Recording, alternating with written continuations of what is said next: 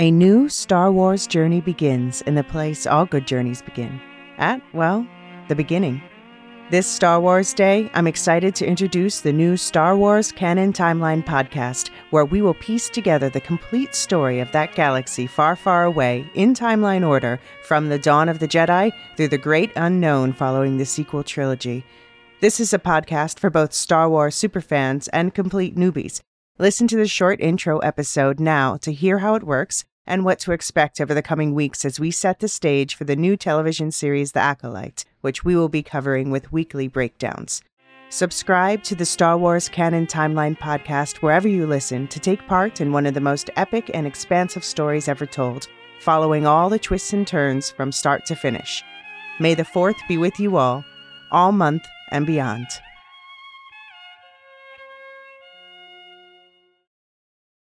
Well, now you'll try. What about my pride, Nick? Six you out,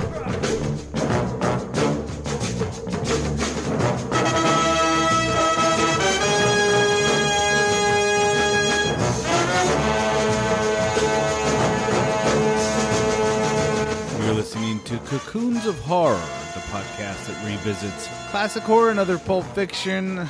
Steve and I are talking about possibly covering the new House of the Dragon series. But before we make that decision, I'd like to do a little test. I thought we'd try to see what sort of interest we could generate with House of the Dragon. So I invited Podcastica's Jason Kabasi. You might remember Jason from his coverage of Game of Thrones back in the day. He and I do a retrospective, and we do some anticipation for House of the Dragon. If you're a fan of Game of Thrones, you probably already know Jason's voice. He had a very popular Game of Thrones podcast back in the day. Right now, over at Podcastica, they're covering Yellow Jackets, and they're winding up their coverage of The Walking Dead. Jason tells me that he just revamped the website, podcastica.com, so go check that out. And then after that conversation, Steve and I talk about the Oscars. Okay, here is Jason Kabasi. Jason, I think you have one of my favorite podcasting voices. Oh, that's really nice. You have a nice voice, too. I wasn't listened to fishing myself, for a compliment. No, I know, but I thought that when you first came on, but I thought it would be a little weird for that to be one of the first things I said to you. But I actually, when I first heard myself, I think most podcasts probably say this, but I couldn't stand the sound of my voice. Yeah. No, I think that's a pretty common experience. But yeah, I think you have a very distinct voice. I feel like if listeners of this podcast like jumped in the middle, they'd be like, "Oh yeah, Jason's on. I know that voice." Yeah, I guess so. Do you get that a lot? One thing that happened that was super funny one time is I was in my local comic book shop, and I had a Walking Dead comic in my hand, and I was talking to the clerk about it. And the guy behind me was like, "You do a podcast, right?" And so, I mean, I think especially if someone heard me talking about The Walking Dead, the context they'd totally pick it up for sure. You're walking around, parading around, waving a Walking Dead comic. People would probably notice that it's you, right? Yeah, I guess so. All right, so Jason, we are about 3 years out from the start of season 8 of Game of Thrones. Yeah, it seems like it has not been that long ago that it ended. Seems like it's been about a year ago or something. So I think one of the things I was curious, I kind of was, it's hard to know when a retrospective is warranted on something that was important in my life. Like, is 1 year too short of time? Is 3 years too long? That kind of thing. And I guess I've been wondering whether, because there's just tons of content, not just tons of content, but tons of really great content on all kinds of different screens these days. And I always wondered, like, well, Game of Thrones kind of fade into the wallpaper in sort of the cultural consciousness. So let me get your take on this. What is your sort of retrospective on the sea of content and the place that Game of Thrones occupies in that sea? I mean, I think Game of Thrones is one of the greatest shows ever made. And so, I mean, there is so much content. I was looking it up. The most recent year I could find data on was 2019, where it said there was something like 519 scripted shows in existence. Right. And more than, one day. You could watch a new show every day of the year and still only be about halfway done. And even with that, I used to listen to a podcast about writers who were showrunners, and the host would get different showrunners together and just talk TV, and it was really fascinating. And every episode, no matter what showrunners they had on there, they would mention Game of Thrones in revered tones, like, because they also create shows. A lot of times it'd be like, oh my God, yeah, I could never even reach the heights of that show. And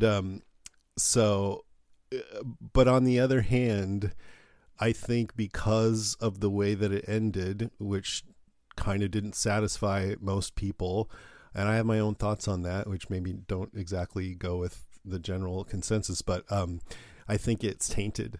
And so I think if they had stuck the landing in a way that people felt was consistent with the earlier seasons, it would be in this rarefied air, like you mentioned in your notes to me. Is it more like 1977 Star Wars or 1989 Batman? I think it would be more like 1979 or 77 Star Wars if it had really stuck the landing. But since most people agree it didn't, I don't think it's quite. I think it lost a lot because of that. I think it will still be remembered for sure, but not in the way that it's not like the James Dean of shows, where it's like this icon. I mean, it still is, but just not as high up. Let me ask you this. It's a great place to start. Were you ever a fan of Breaking Bad? Oh, yeah. That's one of my favorite shows, if not my favorite. Yeah, I think it's probably in my maybe top 10 shows I've ever watched. And you can disagree with me on this too, but I think that show stuck the landing, right? I do. Yeah, I agree. I mean, you could argue that it was maybe a little too nice of an ending, but I still felt very, very satisfied with it. So yeah. Well, let me put it this way then.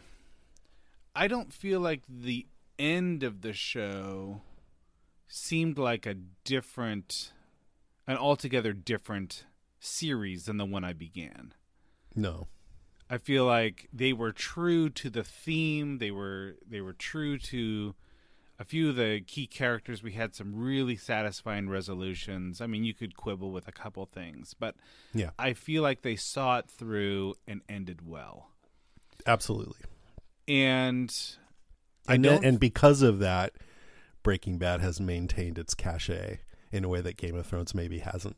I see. That's where I think I was going to say something different. I think I was going to say something like, even with that, even though Breaking Bad stuck the landing, I have gone back and rewatched favorite episodes of Game of Thrones a number of times. I still feel a certain affection for some of the, the massive ensemble cast. I just, there's something about Game of Thrones that is still higher on my list than Breaking Bad, even knowing that Game of Thrones didn't stick the landing in the way that I would have hoped.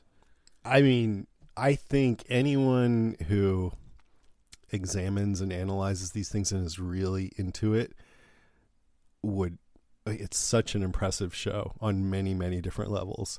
I just think for the general public who doesn't think so deeply about it and is more just going by what their feeling is, they might not feel that way. But I agree with you. I think it's a more impressive show. I don't know if that's exactly what you're saying, but I think it is. Okay, you said that you might have a kind of a diverging opinion, and I wonder, let me throw this idea at you.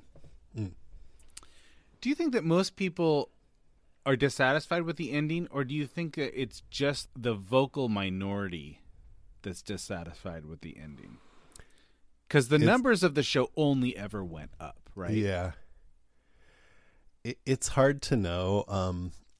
My experience of the show is filtered through episode by episode podcasting that I did at the end. We started with season 5 and went from there. And the people that I was podcasting with, we had several of us. We'd rotate in different people. And some of them were just pissed off and really deeply hurt by the whole thing. Oh no. Like life-changing kind of a thing. Right. And a couple of other of us loved it and thought, I mean, I personally think that the pacing is the major problem. And if it had been paced similarly to the rest of the series, you could have had the same things happen, but just more fleshed out. It would have been amazing. It was amazing already, but that would have really stuck the landing. Yeah. But I don't know. I mean, how do you know what the non-vocal majority thinks? That's right. Yeah, no, I think that's... I guess I'm asking that sort of rhetorically, and I guess I'm glad to hear that experience from you, because if you really care for these people you're watching alongside, it's hard not to experience this show through their eyes, right? Yeah. I mean, for me as a podcaster, I tend to like to take an opposing viewpoint occasionally, so it was almost like that made me like it even a little bit more.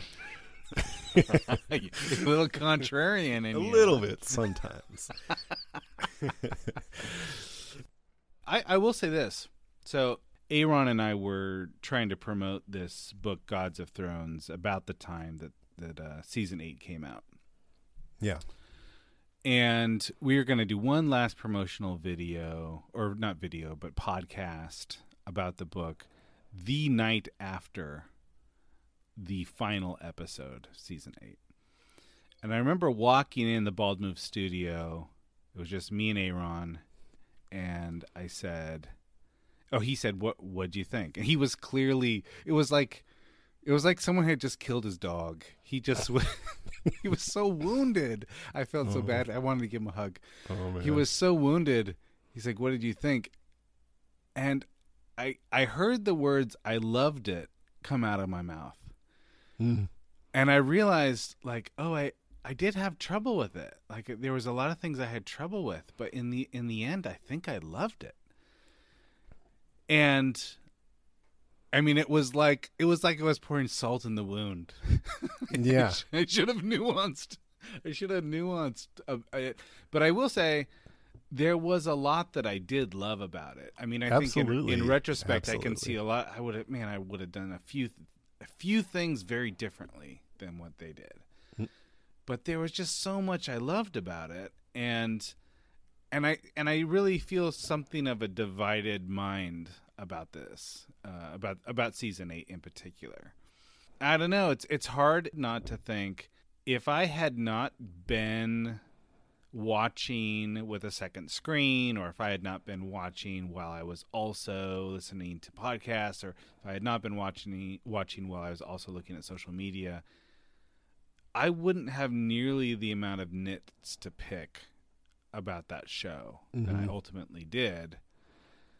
And yet there's part of me that thinks, but that actually, all of those things also enhanced my enjoyment of certain parts of the show, right? I mean, you think back, Happy Days, or I don't know, I'm trying to think of an earlier show that we all fell in love with, MASH, I don't know, had nitpicking social media around it. It would have been a whole different experience of the show, and maybe not as good. Yeah. There's no question about that. So I feel like and I don't know if you remember. But wait, hold on though. Yeah. I think even if there was no social media around Game of Thrones, a lot of people would have been shocked by what Daenerys did in a way where they did not agree with the show going in that direction, even without the social media. I think they would have been hurt by that. That's my gut feeling about it. I'm not saying I was, but I'm just saying I think a lot of people would have. No, I think you're right about that. And for me, I kind of saw Daenerys turning at some point. Yeah. I mean, for me, that was the question. Like, which way would that Targaryen coin flip land for Daenerys? That was the question, right? So you had to, if you're going to ask the question, you got to be ready that the answer might not be what you like. Right. Yeah, for me, I always kind of thought, no, she's a Targaryen. History repeats itself.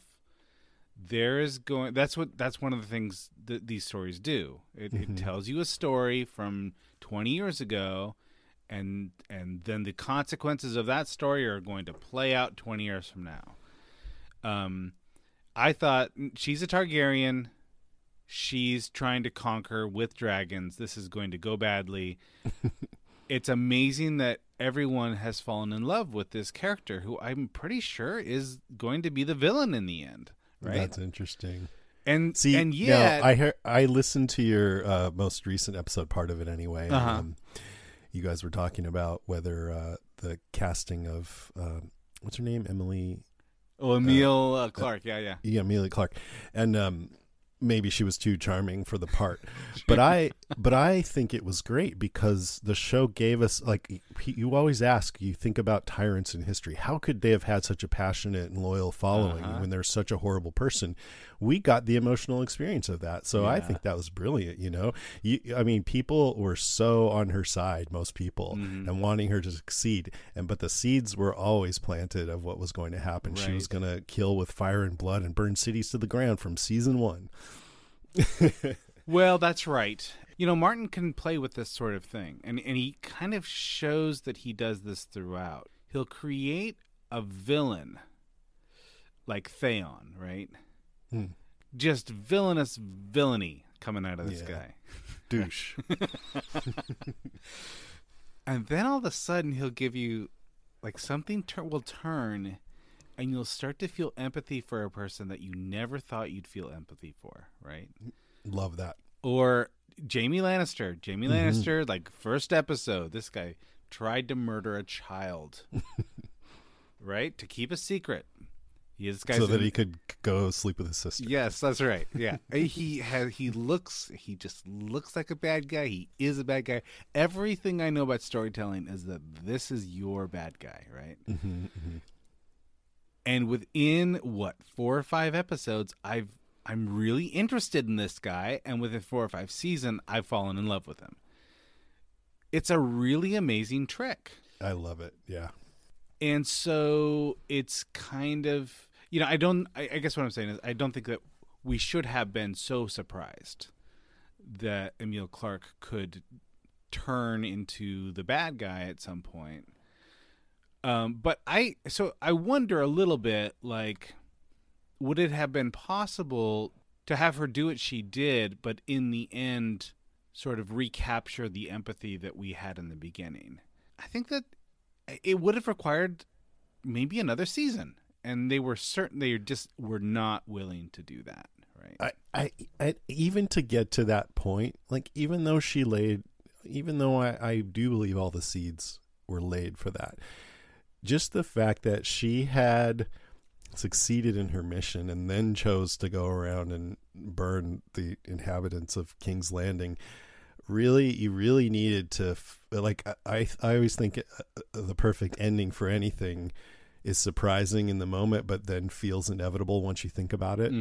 That's just the great kind of ending. And to me, it was surprising, but I don't think it let's be honest. Can you imagine how difficult that kind of thing is when you have the number of viewers that Game of Thrones had? Yeah. Millions. Yes. I just think if they had taken more time to get her to that, I mean, I know they wanted it to be a surprise, so it's very tricky, but they did, they had her talking about how you need to either rule by love or by fear. And then in another scene saying, the people of King's Landing don't love me, and she was frustrated by that. And so I think that's kind of what was at the core of why she did that, to rule by fear over these people who don't love her. And yet still it felt like, what? Why is she doing that? Instead of, oh wow, she really did it, and if they could have had her, the audience have more of that feeling, like, oh my god, okay, she actually did it, versus what the fuck, then I think it would have been better somehow. I don't know how to do that. I'm not a writer, but right. No. Yeah. And I think that, Jaime is a great example of this, because it's like, okay, so what, the guiding motivation for Jaime is, well, I guess you could say it's 2. It's like to be the best artist with the sword who ever lived, right? But to be devoted, faithful, and in love with Cersei, right? Right. And in both of those ways, I don't think they ever betrayed his character. So even if he started doing things driven by those motives that made him seem heroic at times, they were still true to the motives of that character. that's another storyline that I think a lot of people were dissatisfied with, that he went back to Cersei, and I thought it was great because, I mean, it's the kind of mistake that people make with Game of Thrones, starting with Ned Stark. You try to plug them into the typical heroic arc, and it felt like, okay, Jaime's overcome his flaws and has become this shining knight. But no, he's a human being who's in love with his person, and that's more important than anything to him. And he stayed true to that in the end, even though we all hate her and wish he'd stayed with Brienne, who's awesome.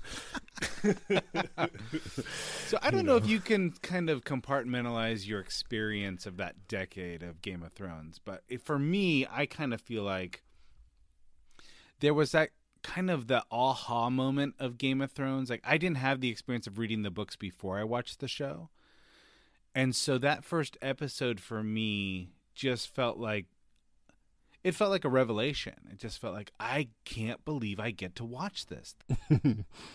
And then it became sort of this online sensation, which included podcasts and Reddit and all of these things. For me, that sort of bespoke seasons 2 to 5. Okay. And then, and right now on this podcast, we're sort of doing a rewatch of season 6 right now. And I felt like season 6, it kind of ascended to a new level. Like, I'd be at the Giants game, and like Hunter Pence would his walk-up music was Game of Thrones. It was everywhere. Yeah. It was at a time culturally where if you weren't watching it, most likely it was an obstinate choice. Like, if you weren't watching it, you were sort of left out of a number of conversations. Yeah. Right. And it kind of became, at that point, it became something that a very, very few shows have ever ascended to, right? It's sort of at the peak of its powers, the show. I would say. Yeah. It was the show, right? And it would be something like, in the same way that men of my age will often refer to lines from The Godfather or Star Wars or something like that. It became one of these things where people would start comparing themselves or claiming characters. She's my character, that kind of thing. Or, wearing T-shirts, I drink and know thing. It just became this massive cultural phenomenon. I mean, right now I'm drinking House Baratheon Royal Lochnagar. That's awesome. All right, so then inexplicably, the show just took a different tone, and so I think some of the pacing issue that you mentioned before, the season 7 and 8, I think that it started to feel different. It started to feel like a rush to the end. In fact, even the episodes started to be different. Like, the seasons were a different length, and the episodes were a little bit longer. And it felt too, I mean, even in some ways going back to season 5, although sometimes I wonder if I noticed that more just because that's when I started doing episodic podcasting, but less sophisticated and a little more, a little ham-fisted sometimes in the storytelling. Like, sometimes. A lot of emotional setups that were there clearly just for some payoff. And so I found... Yeah, what do you have in mind? Like, what would be an example of one of those, of something that...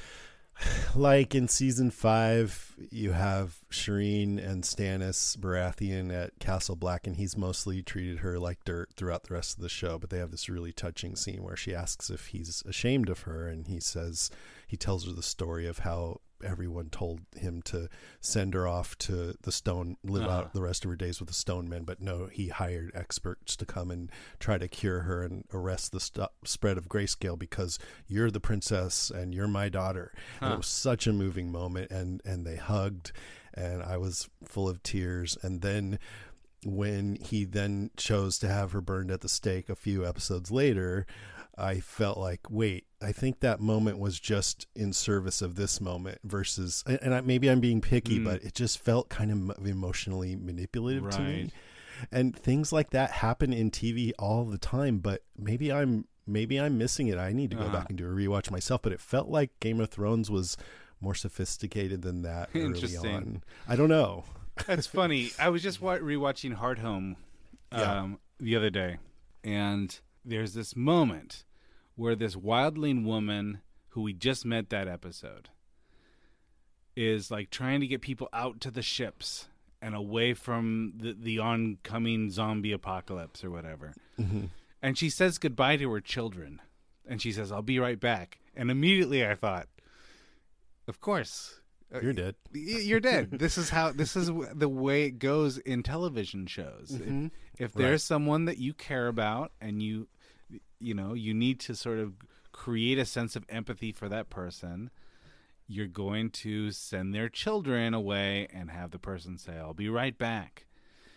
And I kind of felt like, of course, that's exactly the kind of thing you're talking about. But for some reason, that worked for me in that episode.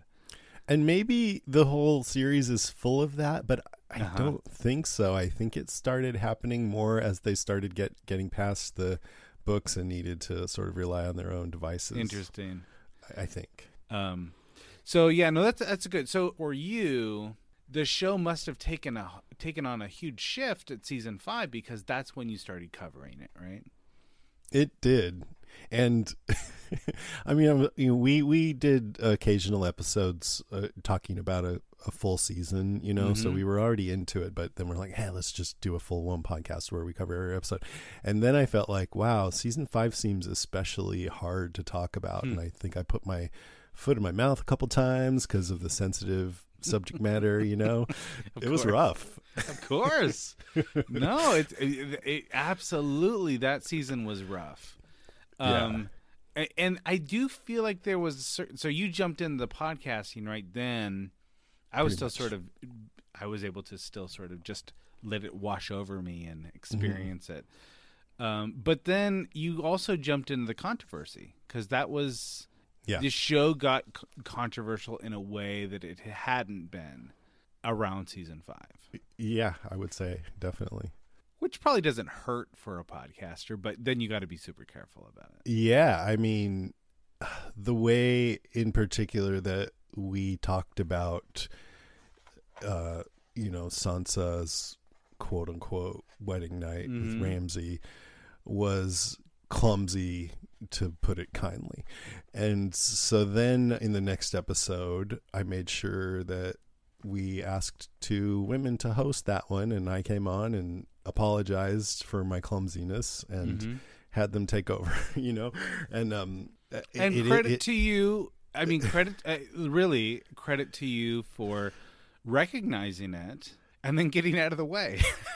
Yeah, I mean, thank you. Because a lot of people would double down on that, right? Exactly. Yeah. And, and I didn't want to do that. I want to be sensitive, and I'm grateful for the feedback from our listeners and everything. And I've totally grown from being a podcaster.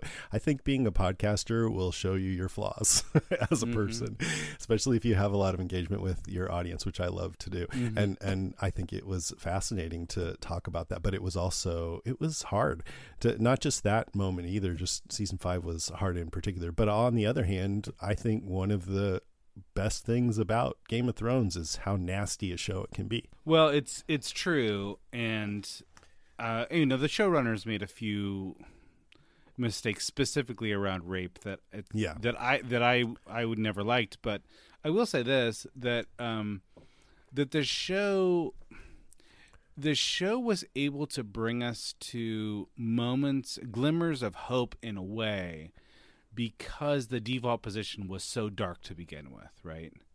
So for instance, we really did rejoice with the heroism of Arya. Yeah. That was done at the expense of horrible things happening to Arya throughout, right? We watched her go from, out of the frying pan into the fire over and over and over again, and tragically become a super assassin. This is not something to celebrate in a little girl at all, but it's for our entertainment. And we kind of reveled in both the laments and the victories in her story. And she became, a lot of people's favorite character, my favorite character for sure. And the only way that story works is if the darkness around her is believable. And that's something that set this show apart. Yeah, I agree. I mean, that's what elevates this show above the kind of show where you expect the hero to only grow in a positive direction and be a shining knight at the end, because this show is more about human truth in a lot of ways, I think. And that's what I love about a good story, is when it gets at human truth. And there's vanity, and there's greed, and there's stupidity, and all kinds of things about humans that cause conflict that happen in this show that feel like they're based in some root of truth about the way people can be. Right. And, loosely a recasting of a few moments in human history. Even if the outcomes are fantastic, the premises are borrowed. The premise, George was constantly borrowing premises. And that was kind of the point, right? Like him being like, I'm a student of history, and this is how it usually goes. Hey, I want to ask you, like, I don't know if you've thought about what made the show special in your mind. I mean, I guess you don't have to be super reflective. You could say, it was the right show at the right time, and, it broke some ground in a number of ways. Or I don't know if there's anything specific about it when you think back to it and be like, this is what made that show special. Well, a lot of the things that we've been talking about, just how cruel the show could be, but having really the Starks at its heart, who are these good people that we were rooting for the whole time and trying to navigate their way through it, Sansa and Arya and Jon and Ned at first, Robb, and some of them failing, but I mean, if they had all died, then it probably wouldn't have been too much, So some of them made it through. And so just having that good heart, that good core, but having the kind of things like so awful what happened to Shireen being burned, Gregor Clegane gouging Oberyn's eyes out. I mean, starting with Bran, what happened to him and Jaime in the first episode, and then Ned. I mean, what happened to Ned really just was like, okay, this is not like other shows. It's not what I thought. And then Arya feeding Walder Frey to his own family in a pie. I mean, that was a joyous moment, but it's dark as hell. Yeah. And Dany at King's Landing. I mean, it's so dark and cruel and the nasty is the word that I call, just a nasty kind of a show that somehow was so freaking captivating. That was part of it. That's not the only thing. I mean, also there's the spectacle of it that just got more and more amazing over the years with Miguel Sapochnik directing these amazing episodes. Just some of the best TV ever shown, I would say. And I think almost if you were going to rewind even like 15 years before the show started, so instead of 2010, let's say it was 95 or something, you absolutely wouldn't have the special effects, I don't think. Right. And then, you didn't even have it in the early seasons. Sure. Right. And then if you were to fast forward even 10 years or so, I feel like the internet took a turn just in the last 10 years that makes it really hard to have a show with that, sort of a universally loved show. I don't know. Do you think that much has changed, or maybe I've just changed? No, I've often felt like maybe Game of Thrones is the last like unifying show, and even Game of Thrones, I mean, if you look at the numbers, MASH had like 50 million people or something watching the finale, and Game of Thrones was around 17 million or something. And that was even a low number, because just think of the amount of people that were, watching the show illegally or borrowing a friend's. Right. Yeah. It's just I don't know. Part of it is just as simple as there are so many more shows now that, and it's the culture, the internet. Yeah. I think you're getting at is the internet has kind of fractured the culture. We've all found our bubbles. And so it's harder for us to all come together on any single thing. right? Yeah, I don't want to make too hard of a case on this, but I do think that there was Yeah. something about the moment in time Yeah. for Game of Thrones that made it a perfect show for that particular time. Yeah. And I Yeah, don't I know agree. exactly the elements that went into it. I mean, I think it was a kick-ass show that came along when we were all still watching HBO, like when we could all still, I mean, it's not that simple, but there is something to it. Just that there's twice as many shows now that there were when Right.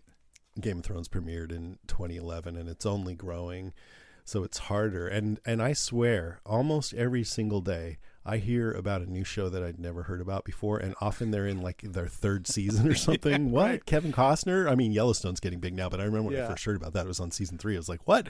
And it's crazy. Like, you can't, like, TV critics, they can't even, there's not enough time for them to cover all the shows anymore. So that's part of it. Yeah, I was thinking about a couple things that sort of make it stand out for me, and I think part of it. Let me just give you an example here. So, Aaron and Jim were doing this really sort of heavy coverage of The Expanse, which was a great show. I haven't seen it. I should watch it. Yeah, see, there you go.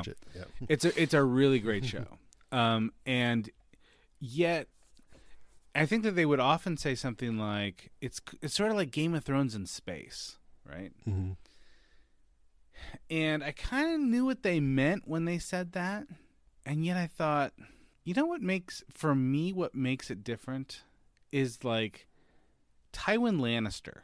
It's like Tywin Lannister, for my money, might be the most compelling villain I've ever seen on any screen. And I, up with, Hal, up with Darth Vader, up with, you could just, you could name a few, Hannibal Lecter or whatever. Tywin Lannister was just such a compelling villain, and so intricately connected with Tyrion, who's one of the most complex characters I've ever seen on a screen, and connected with Cersei and connected with Jaime and all of that business. And if you think about it, if you were going to name like the top 10, like the main characters, Tywin may not even be on the top 10 list. You'd have to go through like the Stark children, and you'd talk about Sean Bean, and you talk about Emilia Clarke, you talk about, Tyrion Lannister, and by the time you got to Tywin Lannister, you're like, oh yeah, also Charles Dance was in this. And they did so many things with like that, where it's like, this character is absolutely a B-plot character, and he is just as amazing as any. I was just re-listening to the sort of the Jason Momoa speech. Yeah. Like Jason Momoa didn't even make it through the end of season 1. Jason Momoa was amazing in this. So I guess I'm making a kind of a simple point. It's just that the secondary actors in Game of Thrones were among the best I've ever seen on television. Oh yeah, Pedro Pascal is one that stands out for me. Yeah. So yes, absolutely, yes. So many great characters with great actors behind them, for sure. So if it was just about like the shocking moments, Incredible. If it was just about Ned's beheading or the Red Wedding or whatever, those are things that actually will bring eyeballs. Yeah. But in order to bring the plot to life, you absolutely need a character like Tywin Lannister or a character like Lady Olenna. A character like that, where you just feel like every time that they're on the screen, you can't take your eyes off that person. Yeah, absolutely. And the writing is incredible. And, it goes back to what I'm saying about human truths, that a part of the reason why these characters are so captivating is because they feel real and they feel complicated. Like, you can root for them at times, and other times they're despicable. I mean, even Joffrey, you might feel sorry for him at times. I mean, not much, but you can at least recognize some of your pettiest impulses taken to the extreme in what he does. Like it just Well, yeah. yeah, we were talking about heroes and villains, right? So think about Tyrion's character arc. Tyrion Lannister kills Shay. He murders Shay. He strangles his lover. And two episodes later, we're like rooting for Tyrion again. It just. I almost feel. I'll be honest. I was saying it just now. I feel a little bit guilty about it. I do. Yeah, absolutely. And most of the characters did something like that. Not quite that bad, but sure. I think everyone did something that you wouldn't approve of necessarily. You know. Right. Yeah. No, there's no doubt. So, all right. So I was just wondering if you'd be interested in doing a little anticipating House of the Dragon talk with me. Sure. Yeah. Are you planning on covering the show? We will be covering it as a network. I think that I will be guesting on an episode here and there, but I don't know if I'm going to be covering it regularly. Okay. All right. Do you think that will enhance your experience, or do you feel like do you have certainly there's less pressure in the viewing experience? Yeah. Right? Yeah. Actually, this is, it was, I kind of just have been going on impulse while planning how we're going to tackle that and haven't really thought too much of why. But now that you're asking me, I think it was, it sounds, I don't know, like self-important or something. I don't know, but to podcast on Game of Thrones is quite an endeavor, and it takes a lot of work to do it justice. And it's an emotional experience. And I just feel like I want to be able to more sit back and appreciate it. Yeah. Yeah. Well, certainly. So I would hope that for everyone listening too. So I've come up with a couple bits of advice, a travel guide, if you will. The 3 key steps on how to appreciate House of the Dragon. Excellent. And I want to run this past you, and I want to hear your reaction. And push back if you need to, or add things that occur to you as I'm giving you my tourist book. Okay. All right. So think of me as a docent for the next 5 minutes. Excellent. Okay. Here is my advice. If you are listening and you would like to enjoy House of the Dragon, my first bit of advice is that you should not expect the show to be the best show you've ever seen. I think that's reasonable, right? I mean, for me, that is a key mindset to go into anything, because I've learned that my expectations can completely color how I'm going to find something. If I've heard, like with Eternals, for example, it got a lot of middling reviews and I liked it. But if it had been hyped up, I probably wouldn't have liked it. Right. So yeah, it's almost like a little bit like, oh, wow, really? That's how much it influences you. But yeah, I couldn't agree with you more. If you just kind of don't have your expectations up too high. If your expectation for anything is, unless this is the best thing I've ever experienced, I'm going to be disappointed. It's a failure. It has no chance of succeeding, right? Yeah. But on having said all that, with Miguel Sapochnik at the helm, I can't help but be excited for the spectacle that we're going to have. I just can't help it. Of course. And I mean, and look, Game of Thrones is my favorite show. It's one of the best shows that's ever been on television by any standard. Mm-hmm. I just don't think that I should walk into House of the Dragon expecting that it should elevate to those heights. For instance, I could kind of almost prophesy this, that someone will come away, or let's say 5 million people will come away and say, I liked it. It's not as good as Game of Thrones season 4, Right. Which to me, I feel like this is a non-statement. Don't what? It's like coming out of a concert and saying, you know what? It's fine. He's no Mozart. It's like, come on. We have to have a different standard for this sort of thing. So yeah, that's my advice. I'm not saying having low expectations, Jason. I'm saying don't expect it to be the best thing you've ever seen. All right, so that's advice number one. Good. So we're on the same page. We like that. Absolutely. Okay. Yeah. I wouldn't suggest anything else other than what you said, for sure. Okay. You're setting yourself up for disappointment. Exactly. Otherwise, yeah. Okay. All right. This is going to be a harder one. All right. So here. And then if it is the greatest thing ever, we'll be. Then really you're happy. happily surprised, right? Yeah. All right. Here's my second bit of advice, and maybe this is more controversial. I would recommend take cocaine before you watch it. Yes. At least a gummy. Just one gummy. Right. Maybe not a bad idea. Here my second bit of advice is that if you want to enjoy it, you probably should stay off social media. Mm-hmm. So, for instance, like for me, if I sit down and enjoy an episode, I want to put away my phone. I just want to watch the episode.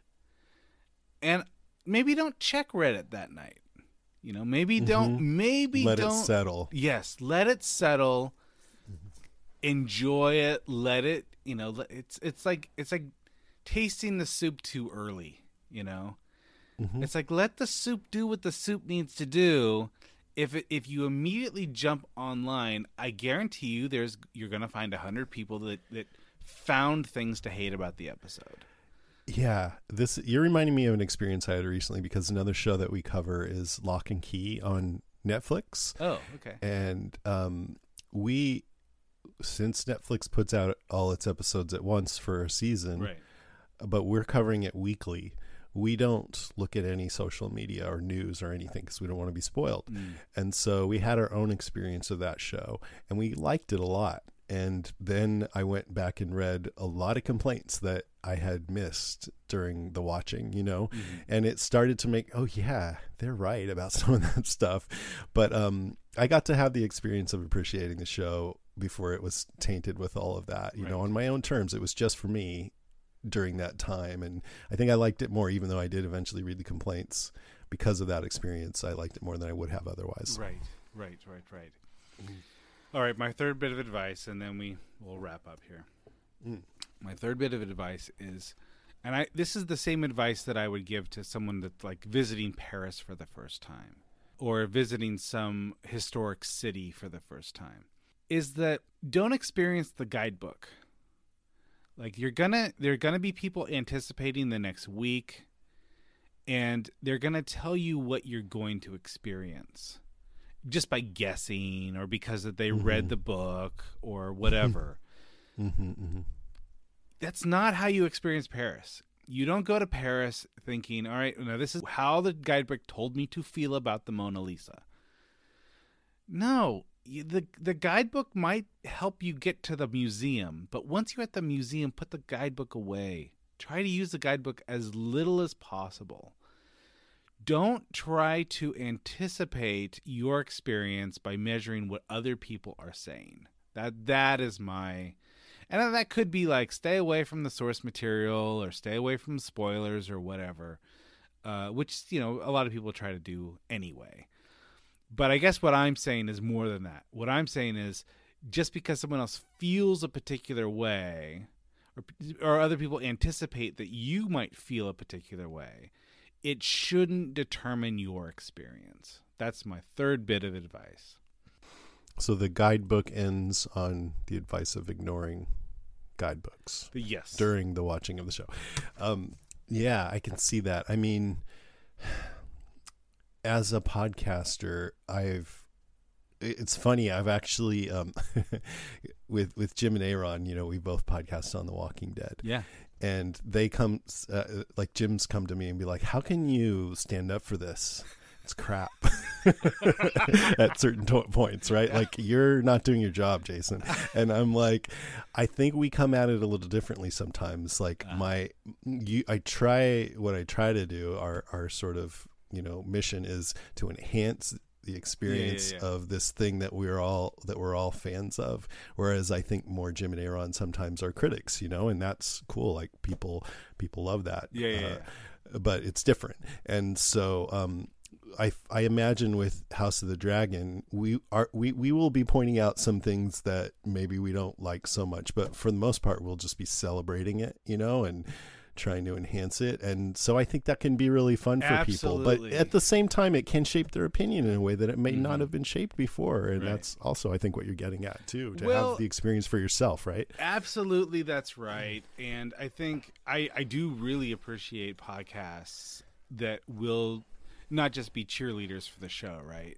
Yeah. And I think sometimes you need to say, yeah, that didn't work for me or whatever. But like, for instance, I do this other podcast with a comic friend of mine who actually lives in your area. You could go see him at the Punchline in San Francisco if ever you were interested. His name is Steve Osborne, and we do this show, Cocoons of Horror. And oftentimes we will cover a really bad movie. Like we'll like look at Pet Sematary. And it's just a different kind of experience. And for me, it's no less fun. I'm not angry necessarily. Yeah. I'm not angry. It's a different way to approach it. And I kind of feel like it requires just a little bit more detachment. I don't know. How do you feel about that? Do you feel like you might enjoy House of the Dragon more if you're a little bit less attached? Yeah, I am less attached, by the way. I haven't read the books, Game of Thrones, the Song of Ice and Fire, or Fire and Blood. And I'm a huge fan of the show, but I'm not a super fan. Like, I wouldn't put it at the top of my list like it is of yours. It's in the top 5. Okay, though. Good. So no, that's great to hear that. So, I mean, but top 5 is pretty high. It is high. Maybe top 10, but yeah, top 10 for sure, but maybe top 5, yeah. It is high still, but I don't know. I guess House of the Dragon I don't feel as strongly about. I'm definitely intrigued. I'm pulling for it to do really well. Matt Smith is a favorite of mine, as are a few of the other actors. I think they picked the right showrunners, hopefully. But I don't know. I feel like I had the Game of Thrones experience, so I'm not clamoring for more. I'm interested, but I'm not like I said, I'm not going to be podcasting on it episode by episode. Sure. So I think it'll be easy to appreciate if it's good. I'm not like really, really super wrapped up in it. I feel the same way about the Rings of Power thing that's going to be coming out. Yeah. Like, I feel like for me, Lord of the Rings is sort of top 5 book series in my experience. I'm absolutely less invested in Rings of Power. I know what I'm getting into. This was not written by the greatest fantasy author in the history of fantasy authors. This is an Amazon Prime show. And I'm based on some back matter. I'm absolutely going to enjoy it. I'm not, but my expectations are a little bit lower, and I'm a little bit more detached to the material. Right. And I think it will absolutely enhance my experience. I get the feeling that those 3 points that you gave are things that you've been telling yourself about House of the Dragon. It's exactly right. And I will continue to tell myself that over and over and over. And when I get too invested and I cry myself to sleep, I will tell myself the same things over. You'll post on Reddit and then go to sleep. How do you feel about the Oscars as sort of an institution? I probably feel the same way about the Oscars as I do golf. Tell me more. When pressed, I will probably partake, but ultimately I think it's sin. I wasn't expecting that angle. You got theological on me, and I was not prepared for it. So I feel somewhat similar in that it's sort of a guilty pleasure. I know it doesn't really mean a lot. You could just look back on history and see many, many, many really great films that were completely overlooked. And at the same time, every now and again, you're going to get a Shakespeare in Love. And that's just what's going to happen. But I like to find out where to find good movies. And so I at least like to see who's nominated for these movies. See, I think the Oscars could be improved if it was a rolling winner, right? Like the first Best Picture continues, right, until it gets knocked off. and then like you can add more. Like every year you can add more, right? So you can't have like you can't bring back Empire Strikes Back versus take your pick, but like it wins the year, but like it has to still beat the one before. I like it. I like it a lot. So this year, as we prep for the Oscars, I realized yesterday that I had seen 8 out of the 10 nominees. And I wondered how many you had seen, and you told me you had seen 2. Right. So which 2 are those? Dune and Nightmare Alley. And the only reason you saw Nightmare Alley is because we covered it on... yeah, because you goaded me into it. I did. I was luring you into Carnival Life. And... It was easier than you'd think. So I thought it might be fun for me to come up with a list of recommendations for you. Okay. So what I've done is I've put together a list of this year's Oscar nominees, and the order of the list is basically the movies that I think you will like least to the the final one we'll mention is what the film I think that you'll like most. Okay. And let's just see how this goes. And since I've only seen 2 of them, I mean, am I going to say you're right? Like if you pick one and I haven't seen it, and I'm like, yeah, I nailed it. Like, or do you want me to go and watch No, these? you do whatever you want. You could take. Yeah, okay. That was my intent. You could take this however you want. All right. So let me just start out by saying that I have not seen West Side Story and I have not seen Drive My Car. Okay. So I'm just not going to touch those. We're just going to set those aside for now. And then I'm going to start with number 8. This is a movie that I really liked. In fact, I think I cried multiple times watching this movie. But I think that you will like least. It's just interesting because if memory serves, you've cried 4 times ever? I only cried during movies and intercourse.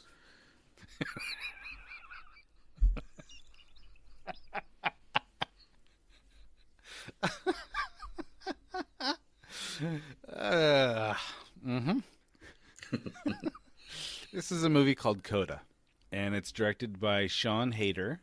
And in my book, it is a properly Howard movie. Okay. And so I don't think that you would think that this is a bad movie. I just think that in comparison to the rest of the films on this list, I just think that you might enjoy this the least. Okay. Do you like crying during it? Did you enjoy crying? No, I never enjoy crying. I mean, it gave me sort of parental feels. Okay.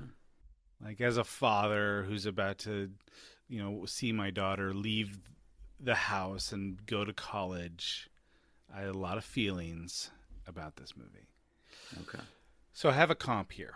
And I don't know if you've seen the comp. It's Lady Bird. Did you ever see Lady Bird? No, I mean I'm familiar with it, but I loved Lady Bird. Loved it. So you're saying in this Oscar selection, you're saying I should go see Lady Bird? No, again, this is a comp. I don't know if you'll like Lady Bird. Okay. But for people who are sort of interested, not necessarily the themes of the film, but just the tone of the film, I thought Lady Bird was a little bit of a comp. Also, I don't know, did you ever see Garden State? Yes. Did you like Garden State? Okay. As far as the tone of the film, I felt like there was a little bit of Garden State in Coda. Number 7. This is a movie called Belfast. What is your feeling, Steve, about Kenneth Branagh? I don't think I'm a big fan. No? Tell me what you think of when you think of Kenneth Branagh. Because he's done a wide variety of stuff. Yeah, and I think my engagement with his work is pretty limited. I think I was just turned off to him when he was like kind of first jumping onto the scene back in like late 80s, early 90s. He just rubbed me the wrong way. Sure. And I mean, look, and it's not like anybody thought it was great, but man, Frankenstein is bad. Yeah. Well, and we may have to cover Frankenstein. We have to cover it because you and I saw it in the theater. when it first I came think out. that folks of a certain age will recognize Kenneth Branagh for his role in Harry Potter. But he's a Shakespearean actor. He has brought a bit of Shakespeare to the screen. And he's also played bad guys in films. Like I saw a film the other day, or I think if you saw Tenet, did you ever see Tenet? No. He's like a bad Russian in Tenet. Okay. And that was sort of a departure for him. But Belfast is not like any of those movies. The comp I have for Belfast is the movie Roma. Did you ever see Roma? No. Mm-hmm. See? This is going really well.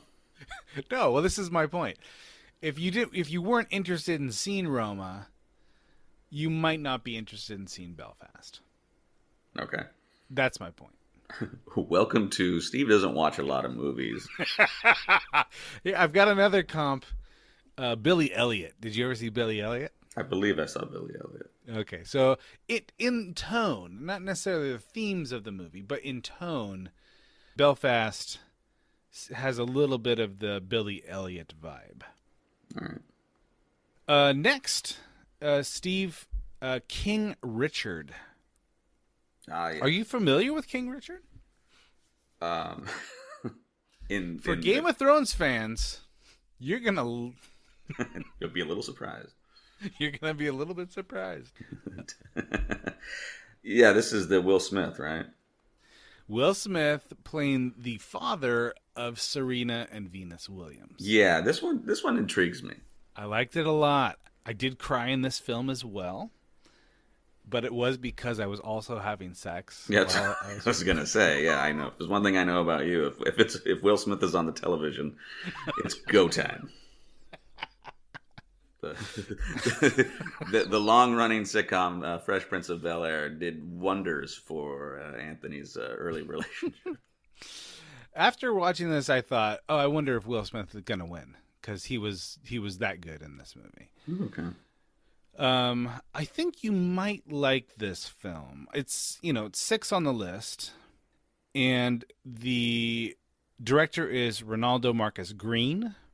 And the comps I have for this film are Moneyball and Hustle and Flow. Okay. Did you see either Moneyball or Hustle and Flow? No. But I'm aware of them. All right, I need a break. I'm aware of it. This is not working. Give me a second. Give me a second here. I'm gonna go rewrite the outline. Yes. Anthony's going back. Have you seen Big Trouble in Little China? I just need you to say yes. I need to pause here. You've never seen Moneyball. I know. Seems like something I should have seen. Seems like something I would like. I think you would like it. And yes, I know that we've talked about that I've been watching lots of Love Boat, and that would... So for me to say I don't have the time would not be accurate. I think that we're gonna do a little bit better with this next one. All right. So Okay. All right. it's not surprising. Let me just say this: it's not surprising that the ones on the lower on my list have comps of movies that maybe you haven't seen. But Moneyball is one that has perpetually been on my list, and it's just one of those things where it gets away from you, right? I've seen it like 5 times. I don't see how this gets away from anyone. See, for me, I think Moneyball is probably the same. I think I have the same relationship with it as I did The Founder. Like I just made time to watch The Founder, and I think there was this feeling I think from Heather. And you enjoyed The Founder. Right? I liked it quite a bit. Yeah. And Heather liked it quite a bit, but I think it's one of those ones where, if I'm trying to sell a movie, like, hey, it's in the evening and we're on the couch, and it's like, hey, how about this? Well, what's it about? And it's about the guy who, kind of set the stage for McDonald's. And she's like, I really, it's one of those, let's give it 15 minutes and see how we feel kind of thing, right? So See, that's what my son... So I didn't tell my son the title of this one. I said, we're going to watch a movie. What's it called? I'm not going to tell you. Because I knew as soon as I said King Richard, he'd be out. Right. Okay, next one, Nightmare Alley. Oh, I've seen this. Yeah, I know you have. This is a Guillermo del Toro joint, and if you're interested in our full coverage of that, you can search that on the Cocoons of Horror feed. Steve, this is only number 5 on my list. For my recommendation. Yes, that I think that you would like. But it's probably higher on your list. Yeah, I think it's number 3 on my list. Okay. So the comp for this I chose, and you can see if this works, was Miller's Crossing. Yeah, that's pretty good. I think that's pretty good. It's a pretty good comp. Right. So because it has a little of that noir feel to it, same kind of time period. Unsettling. Yeah. So this is number 5 on the list. So I think that this tells you that if you liked Nightmare Alley, it seemed to me you were kind of on the border of liking Nightmare Alley. Yeah. I think I liked it. Yeah. So the rest of these, I think that what I'm saying with the rest of these is that I think you'll like these better than that. Okay. So if I was going to recommend any of these movies, it would probably be the next 4. Okay. For Steve, not for everyone, but for Steve. Okay, number 4 is Don't Look Up. Mm-hmm. What is your relationship with Adam McKay, Steve? I think I don't know that it's 100%, but I think I've seen a good portion of what he's done. You correct me if I'm wrong here. I think he may be one of our best filmmakers. I do like him. And I think he's maybe suffers from the fact that he started in comedy. I think he's sort of shedding that skin a little bit. I think he's earned those chops, and I think it's even caused some people to go back to some of the comedies to see if they're maybe there's something more to them. Right. For me, this is a Howard plus 1 film. What I'm saying here, I guess, is that I enjoyed it. You enjoyed it, but it was just I think that you will enjoy it more. Got it. And my comp here is Bulworth. Mm-hmm. Okay. Have you seen Bulworth? I do have a relationship with Bulworth. Yeah, it's not extensive. Well, how do you feel about Bulworth? In many ways, for me, it sort of has that political theme, but it's also a satire. Right. And I think that some people are in on satire and some people are not in on satire. And I think sometimes satire can border on allegory. Right. And I'm not a huge fan of allegory, but I did like this movie. Now, let me ask you this. Do you intend to watch this movie? I do intend to watch this one. This one feels like one that we can all get on board with and be like, all right, we're watching this. Right. Which helps. Right. Sure. What's your favorite Adam McKay movie? Well, that's a good question. And this kind of goes into the like the movies you watch a bunch versus the ones maybe you respect, right? Right. Like I feel like the Other Guys does a pretty good job of I think that's the marriage of what Adam McKay is capable of. Yeah, really funny movie, and just a really fun action movie. But yeah, it's sort of a comedy disguised as an action movie. Right, and then there's also there's a bit of a critique in there as well. And you're a big Michael Keaton fan. Yeah, you have a lot of the ingredients I really like. Oh yeah, the critique is not. It's not subtle. I mean, you don't find it until the very end. Right. Exactly. But it's actually it's very political at the end. Yeah, and it does kind of a good job, I think, of bringing that all together. I did like The Big Short quite a bit, though. It's not one that I like watch a bunch, but I did like it. Yeah, I've seen it a number of times. I think it's a brilliant movie. I do think that Anchorman may be one of the best comedies ever made. Yeah, it's yeah. I mean, I think it's such a given too, right? I mean, it's like so.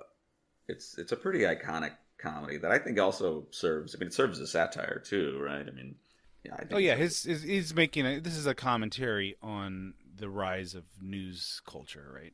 Right. Yeah, I mean, so even though we could probably say The Big Short is maybe a more prestigious film, if you can make one of the best comedies of all time, then that's going to be on a list for the next 50 years at least. It seems to me. Yeah, I mean, and look, Talladega Nights is, quotability of some of his work is pretty impressive. Step Brothers, Talladega Nights, Anchorman are probably, they're such a part of our, just every day. It's part of the zeitgeist in a way that you almost can't shed it, right? Next one. Number 3, Power of the Dog. I like dogs. I do know that you like dogs. So you have my you have my attention. All right. I think that I need to turn down the volume on this movie. We're gonna rewrite the list. We're gonna put it down to number 8, right below Coda, because you will be disappointed at how few dogs there are in this movie. Right away, I missed the obvious here. Steve is going to expect dogs and get no dogs. Yeah. Where's the dogs?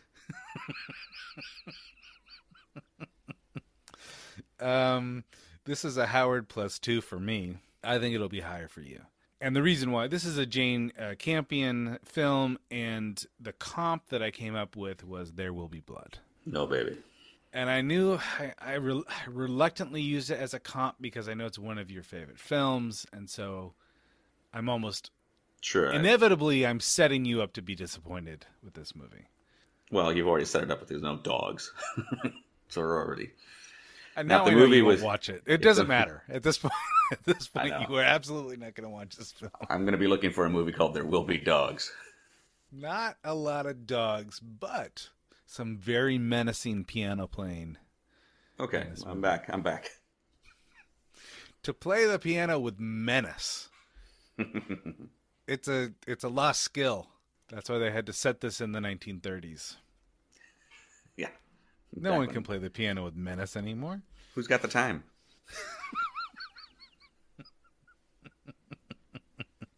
Number 2, Dune. Now, you have seen this, and I know that you liked it. I like it a lot.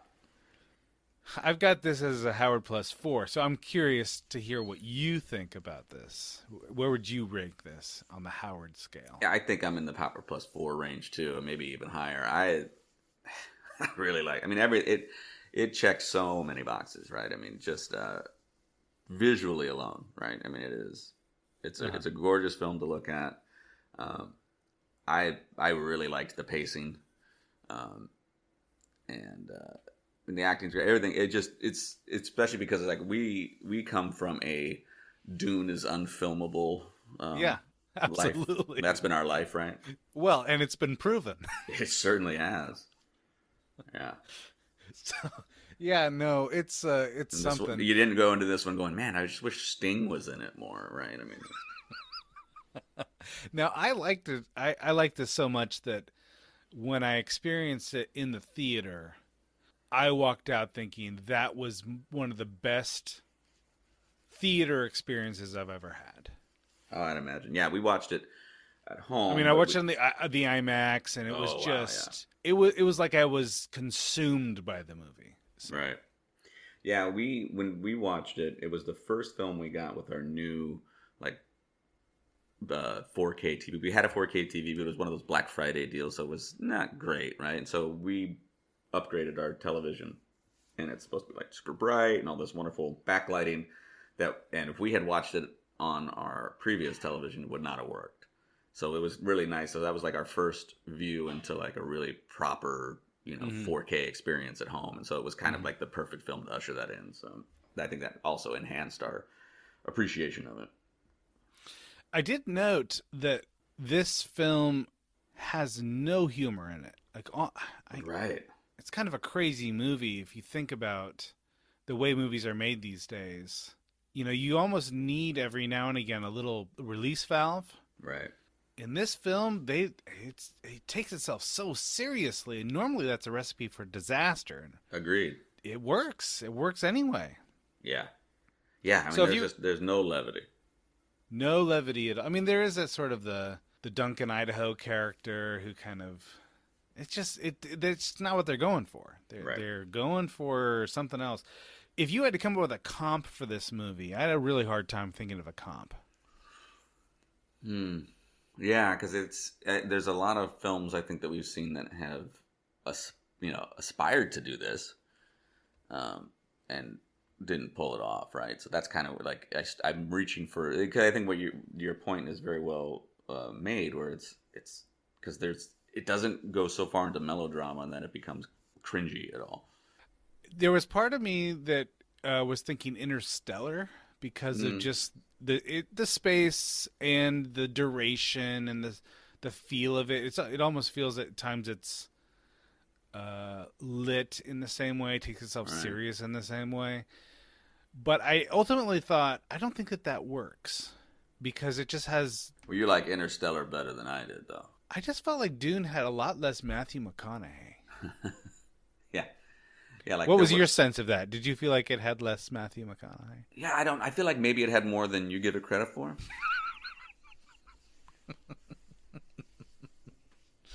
I think it would have worked better if he had narrated the whole thing and was crying for most of it. The comp that I came up with was Lawrence of Arabia.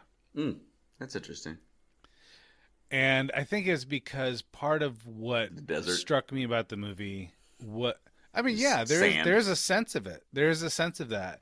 But it's part of what struck me about this movie was just it was so visually stunning. Right.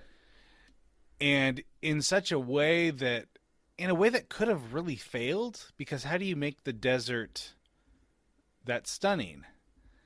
But this just really felt like I feel like I hadn't seen anything on the big screen in that way before. And I never saw Lawrence of Arabia on the big screen, but I imagine that's kind of what that experience would have been like. Yeah, I can see that. Number 1, Steve, by process of elimination, number 1 is Licorice Pizza. Interesting. And recently we heard from a mutual friend that he did not like Licorice Pizza. Which made me immediately think I probably would really like it. And this guy's one of his favorite movies is Magnolia. Which I don't like. Right. And both are P.T. Anderson. This one definitely leans more toward the Punch Drunk Love side of PTA. Which is probably my second favorite PTA. What's your favorite PTA? No, There Will Be Blood. Oh, There Will Be Blood. Yeah, of course. Okay, but that is not my comp. My comp for this film is Once Upon a Time in Hollywood. Ooh. And I don't think it's as good as that film. I have this as a Howard +3, and I probably would put Once Upon a Time much, much higher. The other comp I have for this is Almost Famous. Oh. Did you ever see Almost Famous? I did. Did you like Almost Famous? I did. Okay, so this is a little bit like Almost Famous in that it's kind of a similar time period. Mm-hmm. And the main character is kind of a young boy who acts older than he is. And it has kind of that comedic sense to it, even though it's... I think it's more than a comedy. I think it's definitely more than a comedy, but it has enough comedy in it that it could work as a comedy. Yeah, this is one that's definitely on my list.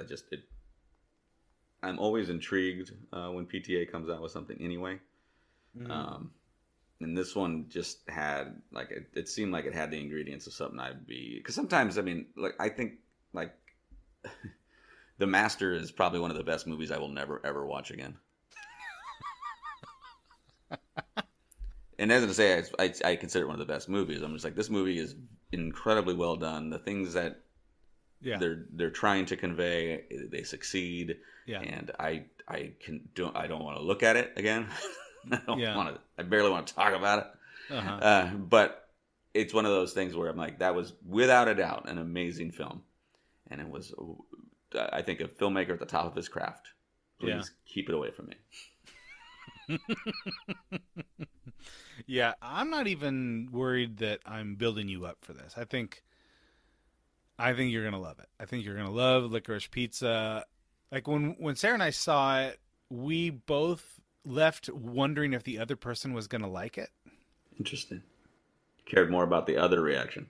Yeah, it's like, did you like? I think I liked it. Did you like it? And it was sort of like, yeah, I liked it. Really? Okay.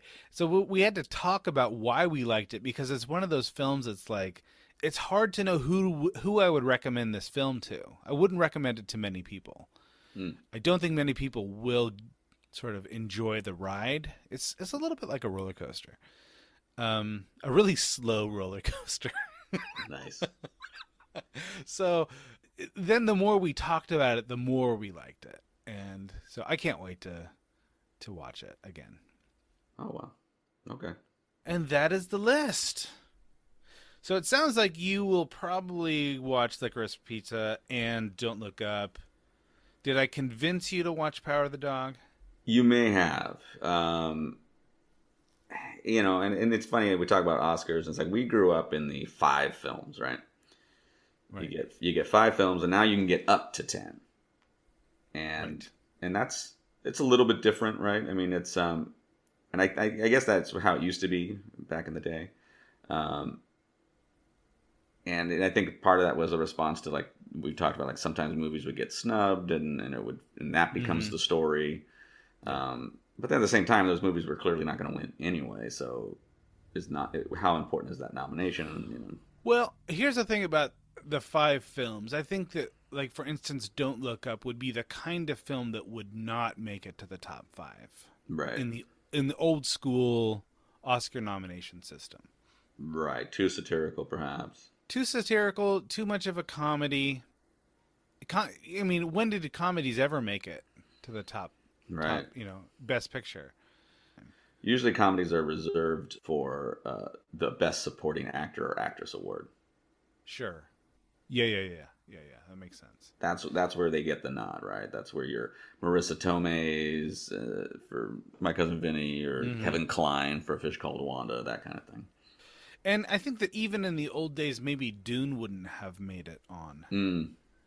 Because it's a genre movie, you know? Right. It's not just sci-fi, it's very hard sci-fi.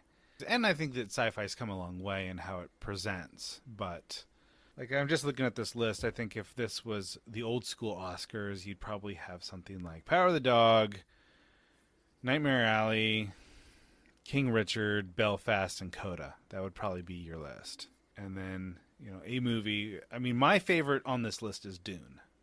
And, I just said it was maybe one of the best theater experiences I've ever had. In the old system, it wouldn't have even been nominated. Probably. Just so you know, Power of the Dog is available on Netflix. Okay. So let me just go through this. So Coda is available on Hulu.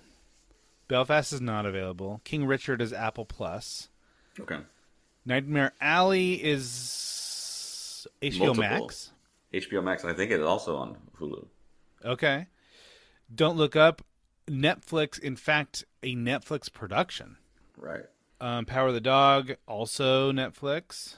Dune, you can or at least you can stream, you can purchase it. I watched it on HBO Max because it was HBO one of those Max. released and streaming at the same time. Right. And then Licorice Pizza, you can't watch right now. Can't stream right now.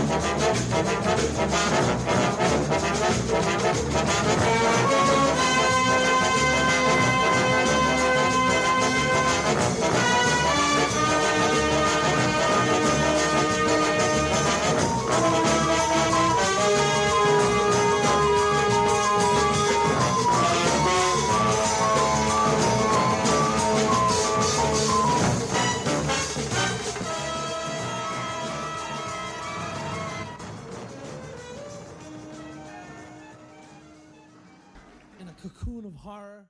A new Star Wars journey begins in the place all good journeys begin. At, well, the beginning.